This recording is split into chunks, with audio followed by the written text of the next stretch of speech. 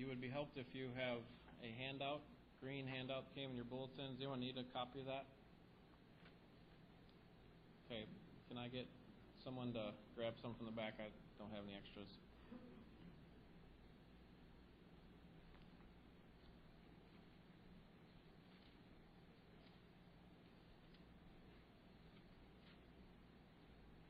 Raise your hand if you need one. This morning I would like to begin a 13-week sermon series through the book of Colossians. And so let me invite you to turn in your Bibles there with me. My main goal for our time this morning is to give an overview of the letter as a whole so that we can understand what it meant for its original readers, because we can't know what it means for us until we first know what it means for them. And that's why we take a lot of time as we go through every book with context, because context is king. We cannot understand the Scriptures unless we understand the historical and literary and grammatical context. And so we're going to do that a little bit this morning, and then we want to be able to see how we can apply it to our situation today. So in order to work through this book, I want to answer 6 questions. 6 questions. Number 1, who wrote the letter? And you probably know that from your mind, but let me just show you in the text. Colossians 1, verse 1. Paul, an apostle of Jesus Christ by the will of God, and Timothy, our brother. So Paul states that he's the author, and it sounds like Timothy's there with him. And some people think, well, maybe he's writing it with him. But you can see in verse 23 of chapter 1, at the end of the verse, he says, of which I, Paul, was made a minister. And then chapter 4, verse 18, he says, I, Paul, write this greeting with my own hand. And so most scholars believe, and you probably already fall in line with this, believe that Paul is the author. Timothy happens to be there with him when he's writing. Question number 2. I guess I should give you that blank there so we can make it official. There you go. All right, question number 2. Work. Not working for me, Evan. Sorry. When was the letter written? When was the letter written? Well, in order to understand the date of the letter, we need to understand from where it was written, and we see in chapter 4, verse 3. At the end of the verse, he says, so that we may speak forth the mystery of Christ, for which I have also been imprisoned. And then verse 18, I, Paul, write this greeting with my own hand. Remember my imprisonment. Don't forget where I'm at right now. I'm in prison. So he's writing it from prison, and so this makes sense. It stays in line with what's going on in the book of Acts and his third missionary journey, following his third missionary journey, that he's writing this in AD 60 or 61 from prison, probably in Rome. Next, to whom was it written? Oh, we're both touching it now. All right, I'll let you do it. To whom was it written? And we can see that in chapter 1, verse 2. To the saints and faithful brethren in Christ who are at Colossae. So, to whom was the letter written? The saints at Colossae. Colossae is a city there in Asia Minor, in modern-day Turkey. The word saints there in verse 2 comes from the Greek word which means holy ones, or those who are set apart for the gospel. Colossae was a part of ancient Asia, and as I said, modern-day Turkey. It's about 100 miles east of Ephesus. So Ephesus is more on one of the port cities, or near the port there, and Colossae is more inland. Look at chapter 2, verse 1, because it appears that Paul is writing to people that he's writing to a place that he's never been, or at least he didn't start the church. Chapter 2, verse 1, for I want you to know how great a struggle I have on your behalf and for those who are at Laodicea and for those who have not personally seen my face. So, sorry about that. Hope you're all awake. Sorry, Evan, can you turn that down just a little bit? I was trying to do it here, but I guess I must have been already down and I just turned it up. Sorry about that. So Paul's saying, you have not seen my face, and likely he did not establish the church. It seems from chapter 1, verse 7, that Epaphras was a good friend of Paul's and probably a person who was saved under the ministry of Paul. And then Epaphras learned under Paul, became a disciple of Paul. And then he went out from Ephesus over 100 miles probably to his hometown, which was Colossae. And during Paul's third missionary journey, Epaphras actually planted this church here that Paul is writing to. Number 4, what prompted Paul to write? What prompted him to write the letter? And there are two things. First is Onesimus' situation, and then Epaphras' report, I think it is. Yeah, his report. So first, Onesimus' situation. And this question right here, what prompted Paul to write, is always an important question to ask whenever you looked at any text of Scripture. Why was the author writing? If you can get at that point, whether it be for the whole book or for an individual section, why was he writing this? It will help you to understand what he's trying to get across. It will help you to understand what the theme is of the text. And so that's why I'm asking this question. What prompted Paul to write? Or we could say it this way, what was the occasion or the purpose of his writing? And the first thing we need to know about Colossians is that Colossians was a letter that was sent along with the letter to Philemon. And when we conclude our study of Colossians, we'll take 1 week to look at Philemon. I think appropriately so, because they're sent together and meant to be read among the churches in that area. And one of the reasons for writing to Philemon was that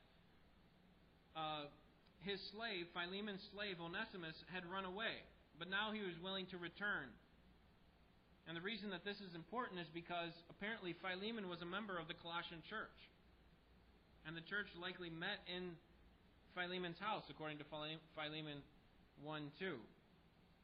So Paul is saying, here's one of the reasons I want to send these two letters, the letter to the Colossians and to Philemon, so that Philemon can understand what's going on with Onesimus. And so while he's sending this letter to Philemon, who's a member of the Colossian church, Paul also wants to send a letter to the church as a whole, to all of you. And apparently Epaphras is the one who had made his way to Rome, where Paul is imprisoned. Remember, Paul, he was in the region of Ephesus, and he said, I need to go back and take this collection back to Jerusalem. So he goes back to Jerusalem, and they arrest him for preaching the gospel, and he appeals to Caesar. And so he makes it all the way through shipwrecks and everything.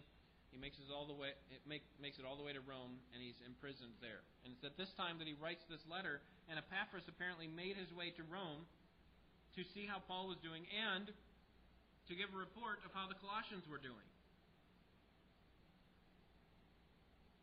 Look at verse 8 of chapter 1.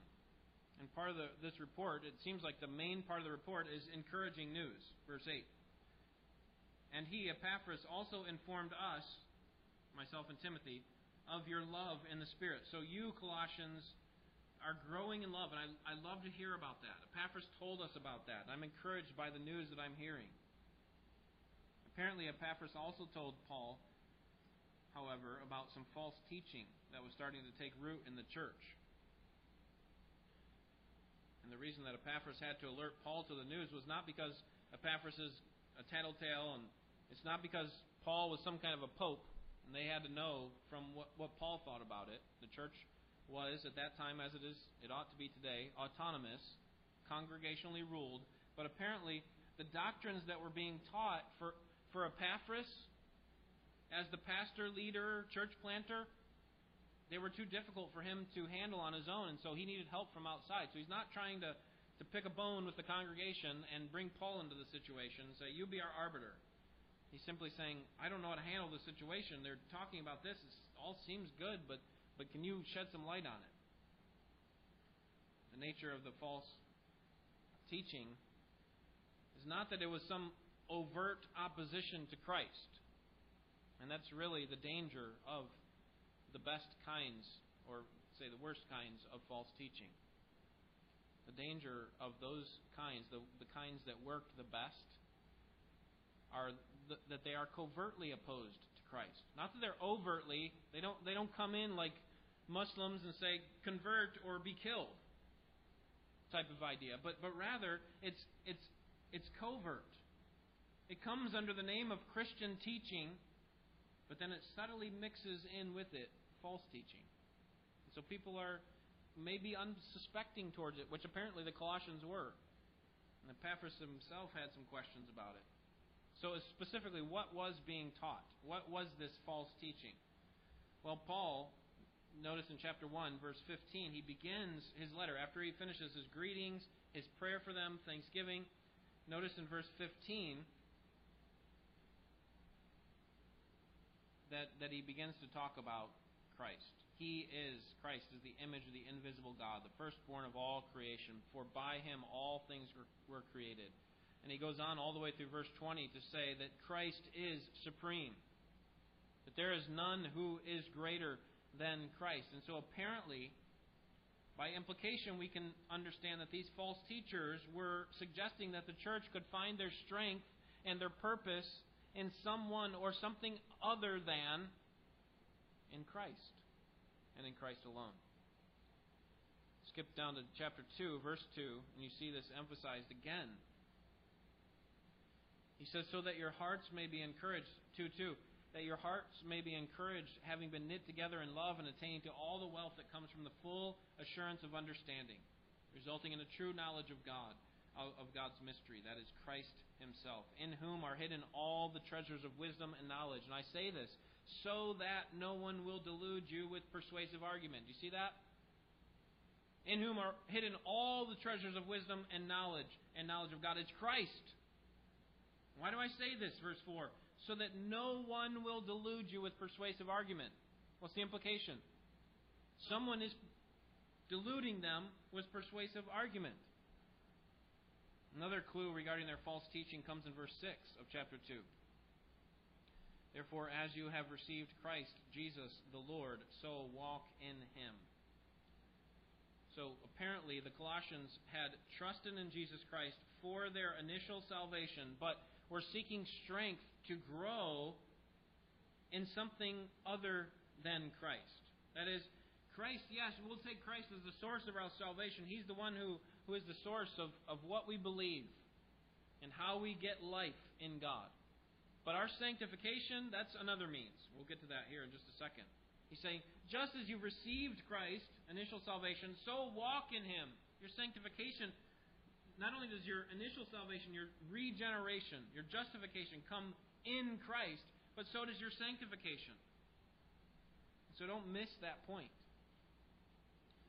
And apparently, verse 8, people were leading them away from genuine faith.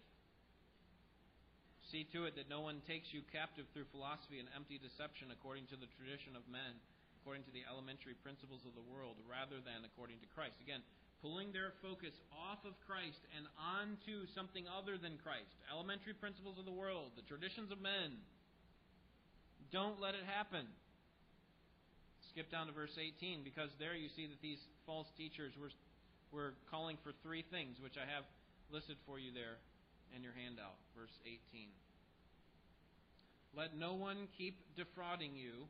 So do you see that kind of ongoing idea that someone's come in and they just keep on defrauding them with regard to no one keep defrauding you of your prize by delighting in self-abasement. There's the first one. And then the worship of angels, taking his stand on visions he has seen, inflated without cause by his fleshly mind. So I put it this way. Unnecessary rules, or we could say, if you want a 25-cent word, asceticism. And then secondly, worship of angels. And thirdly, higher knowledge. So let's take this first one, unnecessary rules. That you see that at the beginning of the verse. Delighting in self-abasement, asceticism. Self-abasement or asceticism is the mindset that a person must abstain from everything that is pleasurable in the world. It's the monastic, the monks, that kind of mindset that says, I can't enjoy food or water or books or people, and so I'm going to live in a remote place and only live on the bare essentials.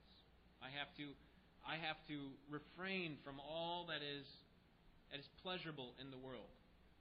And you see examples of this in the context around verse 18. If you look at the verses before verse 18 and the verses after, you see what they're calling for. Do not taste, do not see, do not touch. or do not handle, do not taste, do not touch, verse 21. Right? Don't touch any of those things. Those things are not good for you. At the end, verse 23, self-abasement and severe treatment of the body. So they're kind of beating their bodies into subjection by eliminating all the things that are pleasurable for it. And these false teachers apparently had deluded the Colossians into thinking that in order for them to be spiritual, in order for them to be spiritually mature, they had to get rid of all these things and live by a rules-based system. Adopt all these rules, kind of like the Jewish traditions. Adopt all these rules, and then you will really be close to Christ. The second, or you'll be really close to God. The second is the worship of angels, and it's pretty obvious that somehow we need to bring into our theology a worship of angels, which the Scriptures never allows. Even when John, the apostle, in Revelation, hears this great revelation from the angel, what does he do? He bows down before him. What does the angel say? Bring it on, right? No, he didn't say that. He says, no, you can't worship me. Get up. Worship Christ. I'm just a messenger like you. Third is higher knowledge. He says here in verse 18, taking his stand on visions he has seen, inflated without cause by his fleshly mind. In other words, these false teachers were suggesting that they had this deeper knowledge regarding spiritual things. If you want to really know the mind of God, come and talk to us.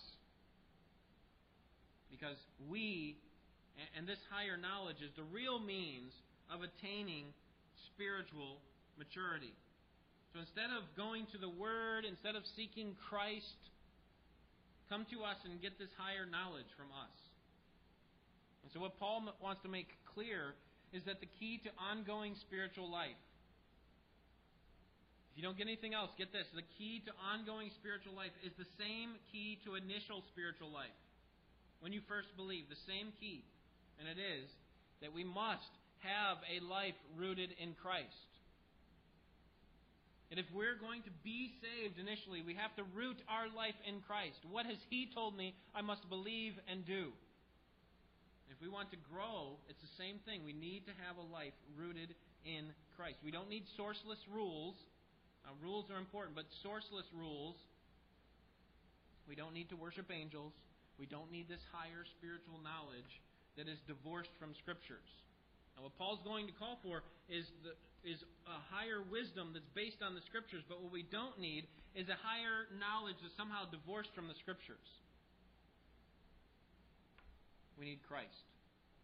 We need Christ as He has been revealed in the Word. Everything flows from knowing Christ in His Word.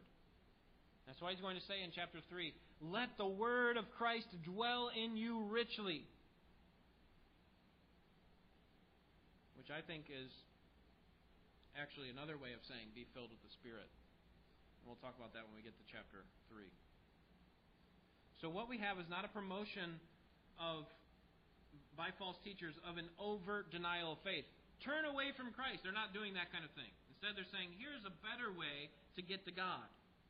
And we have the answers for you. It's a mixture of Christian belief with pagan belief, right? And that's what makes it so appealing. That's what makes it so confusing. When the truth about life and growth in Christ is watered down with pagan philosophies of the world, we actually lose the power of the gospel. And eventually we will deny Christ. So we cannot be sucked in to this pagan teaching, this false teaching. We need to guard what we believe. Make sure that we understand the gospel. Make sure that we understand that the gospel is that Jesus Christ came to save sinners. And that we cannot grow at all apart from Christ. And so our life is rooted in Christ from beginning to the middle, all the way until the end. It's rooted in Christ. So Paul's desire then, his purpose in this letter is to encourage the believers in the faith and to remind them about the source and the sustaining power in their pursuit of holiness. So how did they get their initial power? How do they grow in holiness? He wants them to be reminded of that. And do you know where that comes from? I've already mentioned it before. It comes from the grace that comes from Jesus Christ alone. It's a gift that's given to us on the basis of God's mercy through Christ alone. That's what Paul wants them to realize. And so now that we know why Paul's writing the letter, now that we know what led him to write the letter, we can actually take some application for ourselves. We can take direct principles from that, can't we? That we need this letter as well. That we, like the Colossians, need to be regularly reevaluating whether or not we are relying on Christ. I mean, have we drifted? Yes, we believe that Christ saved us, but have we drifted into persuasive arguments that our minds have been deluded by men who talk with big words and actually move us away from following Christ? So it's helpful for us to constantly be thinking, okay, where is the source of my hope, my initial salvation, and where is the source of my strength and my ongoing salvation? It's not in asceticism or a list of rules. It's not in the worship of angels, and it's certainly not in some higher knowledge that's divorced from Scripture. So this brings us to the fifth question that we should ask of this letter, and that is, what is the point of the letter? What is the point of the letter? And here's how I would state the theme of the entire letter of Colossians. Christ's sufficiency secures our salvation from beginning to end. Therefore, real spiritual change happens when we fix our eyes on Him.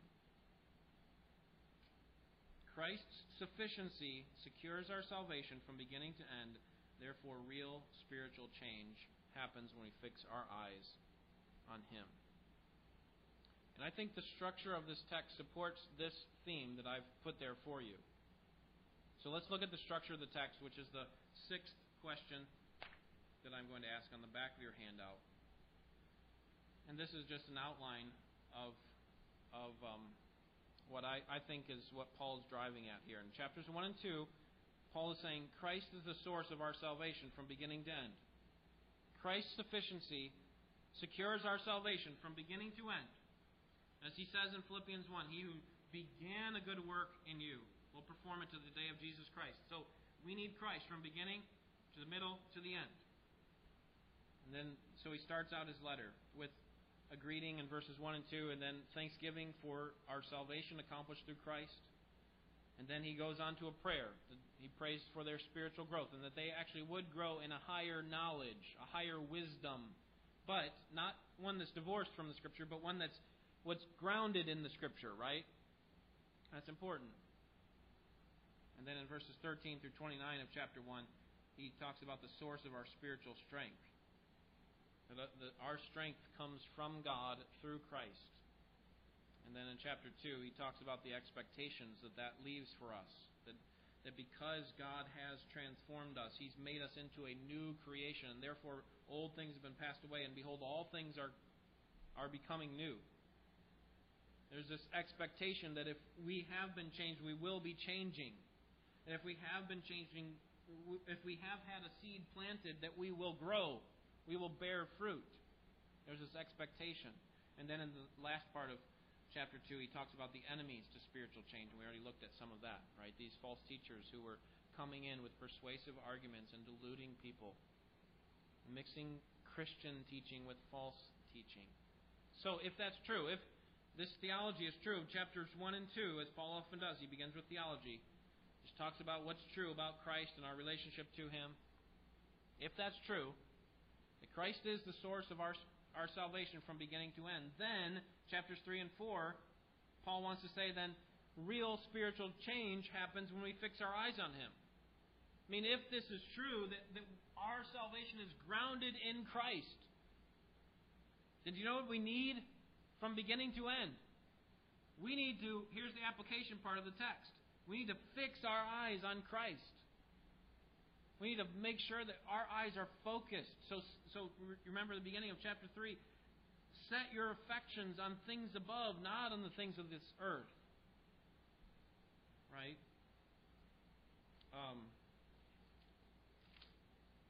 If you have been raised with Christ, chapter 3, verse 1, keep seeking the things of God, things above, where Christ is, seated at the right hand of God. Set your minds on things above, not on the things on the earth, for you have died, and your life is hidden with Christ in God. When Christ, who is our life, is revealed, then you also will be revealed with Him in glory. So fix your eyes on Christ. That's the focus. When you first came to Christ, you fixed your eyes on Christ, and you said, He is the only means by which I can come to God. Right? What Paul is saying is, don't get your eyes off of Him. If you're going to change, if you're going to make it all the way to the end, you need your eyes. I need my eyes fixed on Christ. So what does that look like in life? It means putting off and putting on. Put off the sin that's in our lives, verses 5 through 11 of chapter 3, and then put on righteousness, verses 12 through 17. And then he goes on at the end of chapter 3 into chapter 4 to talk about how this affects our relationships, right? How it affects our relationships in our marriage. How it affects our relationship with our children. How it affects our relationship with our work. Okay, so he's saying that this is not some ethereal thing that we just kind of leave out there. Yes, I'm going to fix my eyes on Christ. That's what my life's all going to be about. Paul's like, well, let's see what that looks like. Right? It means putting off sin and putting on righteousness. And here's what it looks like in your relationships. And then in chapter 4, he finishes by showing the fellowship that comes from this spiritual change. He lists all these people that he loves and whom he has met or has heard about from Epaphras, and he wants to commend them for their faith and the change that has been made in them.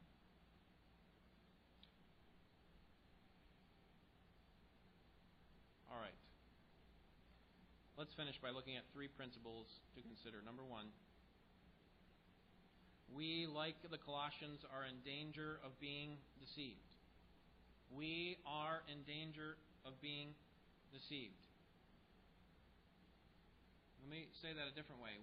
We at Ambassador Baptist Church are not immune to deception from false teachers. You might be thinking, wait a second, I'm a Christian, I know I'm a Christian, and I cannot be deceived. Right? My eternity is secure. And what I would say to you is what Paul said to the Corinthians in 1 Corinthians 10:12. If you think you are standing firm, be careful that you don't fall. Because we are just as susceptible to being deceived as any Christian since the death of Jesus Christ. If church members in the first century were immune from being deceived, right? If they had this protection, this wall, no one could possibly deceive them. If that's the way every first century church was, then why does every letter in the New Testament, except for Philemon, warn against false teachers? And remember, Philemon was actually sent with Colossians. So, effectively, every letter in the New Testament says, watch out for the wolves. Watch out especially for the wolves in sheep's clothing. Because they will come in and they will ravage you. They will tear you apart if you go around living your spiritual life in an unsuspecting way. Oh, well, I'm just kind of skipping along to eternity. No pitfalls that I have to worry about. That kind of thinking comes from the very pit of hell. It says that I can just go on through my life not concerned about any dangers around me. You know what Proverbs says? It says that the fool sees danger and just goes right on into it, while the wise sees the danger and goes around. And what we need to do as a church is recognize that we are not immune to deception from false teachers. And that means we constantly need to have our guard up. Right? Who's going to hit me next? Be ready for people to come in and attack. In fact, turn to Acts 20 so I can show you this. Acts 20. And this is where we'll finish. I'll mention 2 more applications, but because a lot of times we think of the overt attack, the obvious one, right? Where we just kind of, someone comes in and say either deny the faith or die. And that's the kind of attack we expect. But what Paul is saying is, no, watch out for a different kind of attack. It's actually more dangerous and a little bit harder to detect. Verse 29. Acts 20, verse 29. Paul says to the Ephesian elders, I know that after my departure, savage wolves will come in among you, not sparing the flock. And from among your own selves men will arise, speaking perverse things to draw away the disciples after them. Therefore, be on the alert, remembering that night and day, for a period of 3 years, I did not cease to admonish each one with tears. And now I commend you to God and to the word of His grace, which is able to build you up and to give you the inheritance among all those who are sanctified. So, the reality is, there are enemies of the gospel. Some of them will come from outside. That's what he seems to be saying, that savage wolves will come in. It sounds like they're from outside, right? They're coming in. But what does he say in verse 30? But watch out from those who come up from among you and rise up in your own midst and lead disciples away after them. And so what is our job? What is my job as the pastor? What is your job as an individual member? Verse 31, be on the alert. Be on the alert. And the antidote to the poison of false teaching that will come into our churches. The antidote is in verse 32. What is it? It's God and the word of His grace, isn't it? We are in danger of being deceived. And the only way that we can guard ourselves against the reality of false teaching that will happen in our churches is that we stay on guard. And we do so by the power of God that comes through His Word, which is rooted in Christ. Number 2,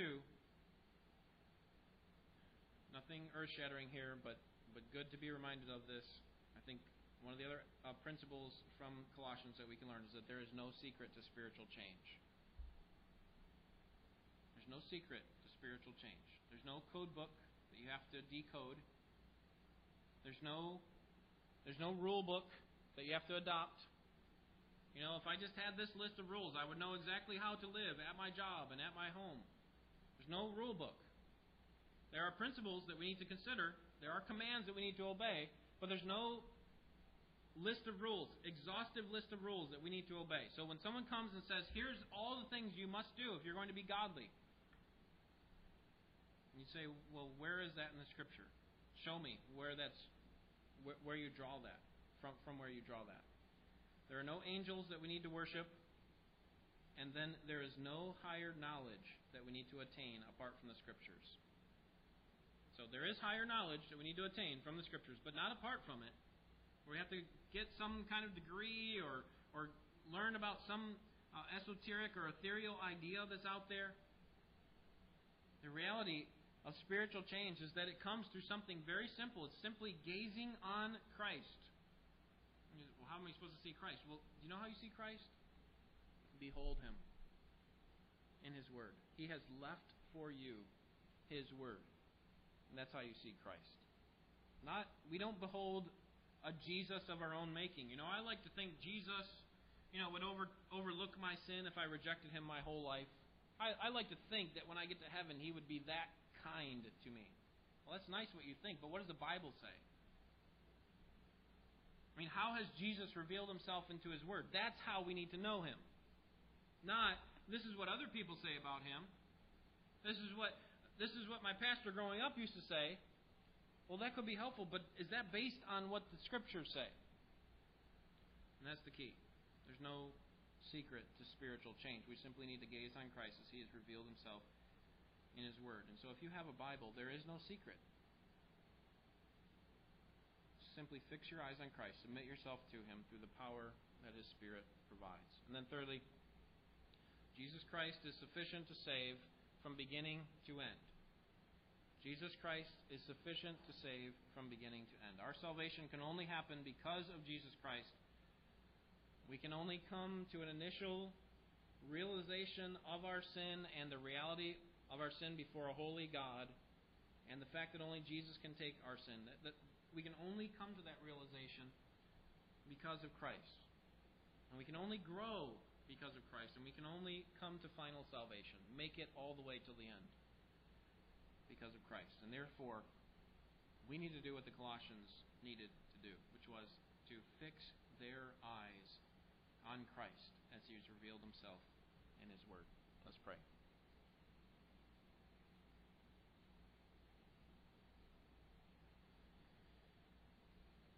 Father, thank You for this simple reminder. I don't think we talked about anything that was brand new to us today. Lord, we're just being reminded about the basics of the gospel. That our salvation was initiated by You through Christ, and our salvation is sustained by You through Christ, and our salvation will be finalized by You through Christ. And so help us now not to just know that truth, but to live by it, to fix our eyes on Christ, and to make all of our actions in life as we get to the more applicational part of the text in chapter 3 and following. May You help us to see specific ways in which we have failed You and which we need to grow and be challenged with regard to our living.